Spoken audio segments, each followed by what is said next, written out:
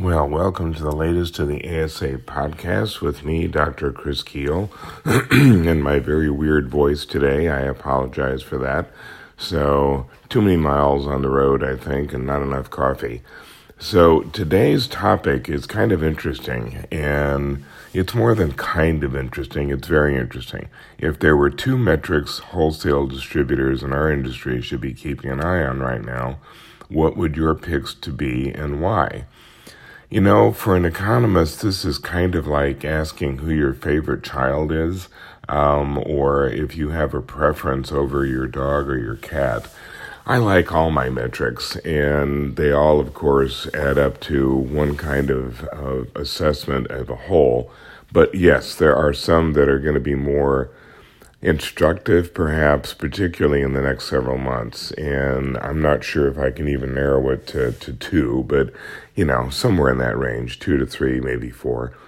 So one of the ones that is consistently good as far as figuring out what's happening with the economy right now is the Purchasing Managers Index. And the reason for that is that a lot of economic data takes several months to collect. So when you get it, it's already old. It's something that is telling you what happened in the summer, maybe even what happened in the spring.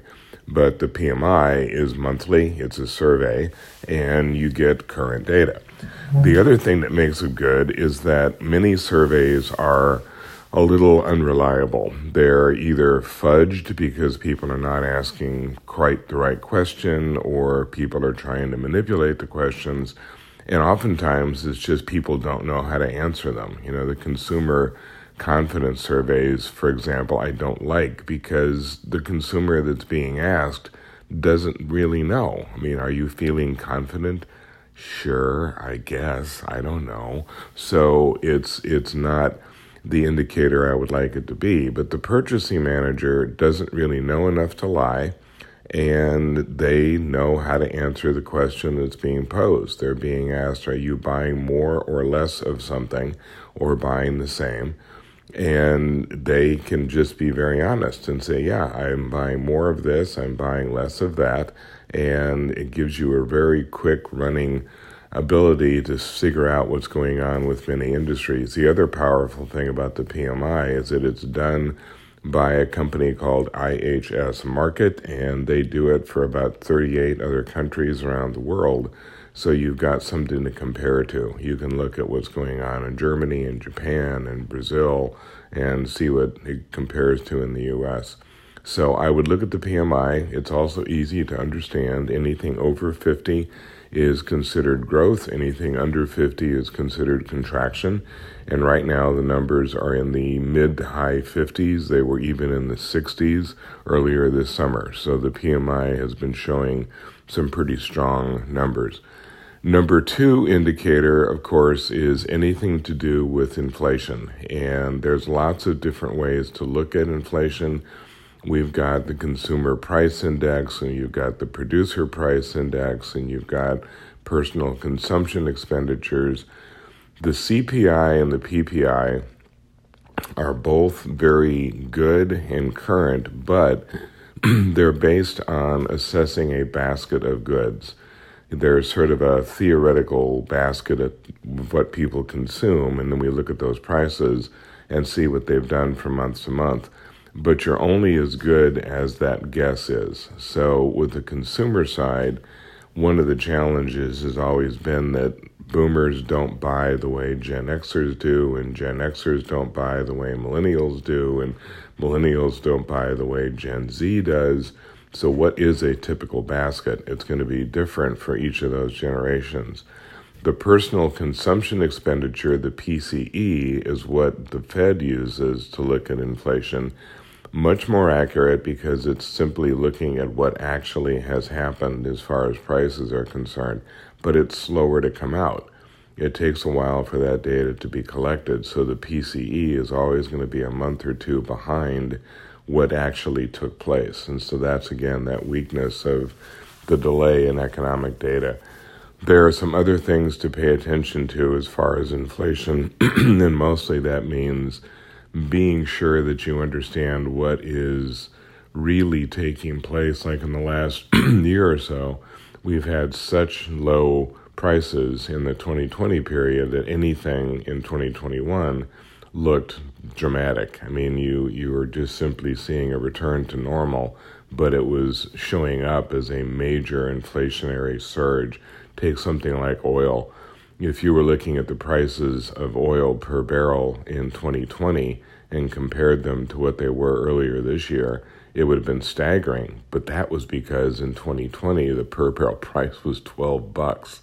And that's not normal. So when it began to come back to normal, it looked like a dramatic rise. So there's a variety of ways of looking at inflation to kind of even that out. And I don't want to bore you with the details, but it's using statistical methods to kind of eliminate the highs and the lows to get something in the average. Another thing to pay attention to for the industry, of course, is employment. And we look at a lot of employment data, and there's a couple of things just to throw out to keep an eye on.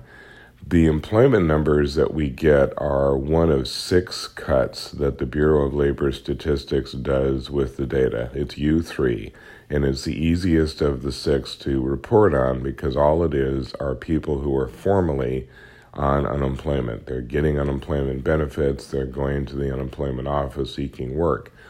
But U6, which is a different cut, is a little more accurate because it picks up the discouraged workers, people who are not formally looking for work, but are nonetheless unemployed and are looking more informally. If they see an opportunity, they take it.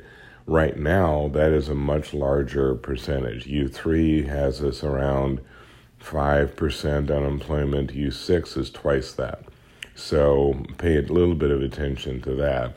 And then also pay attention to a couple of other employment-related numbers that give you a better sense of what's happening in the market. One is the quit rate, which comes from the JOLTS report, the Job Opportunity Labor Turnover Survey.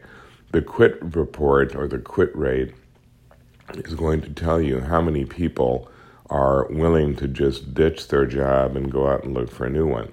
And that quit rate is very high right now. So even when people don't have a job to go to, they have the confidence that if I quit today because I can't stand it anymore, I can find another job as soon as I want it. And that is a very strong indicator of people's confidence in the labor market. And then finally, as far as unemployment is concerned, it's paying attention to a much bigger number, which is the workforce participation rate. Right now, we're at the lowest level of workforce participation that we have been since the 1970s. And that has a lot to do with why there are so many jobs available and so few people to take them. The biggest reason for this very low rate of participation has been retirement.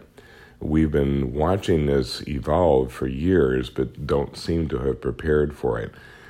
10,000 boomers retire every day.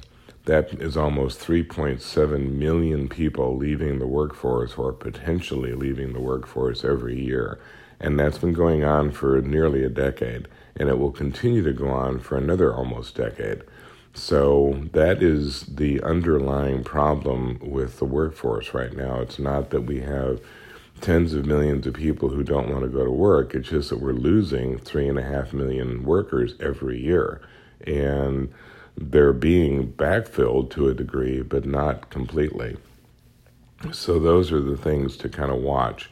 Normally, our workforce participation rate is like 68, 69, and it's 10 points less than that nearly. So those are the things that I would pay attention to. Obviously, each industry is going to have its own markers. So you're going to be paying attention to housing starts, and you're going to be paying attention to permits, and you're going to be paying attention to what kind of commercial opportunities are showing up in construction. You're going to be looking at oil prices. Like I said, it's really hard to pick those key things that tell all the stories. I mean, we economists like to make it good and complicated and have as many indicators as we possibly can.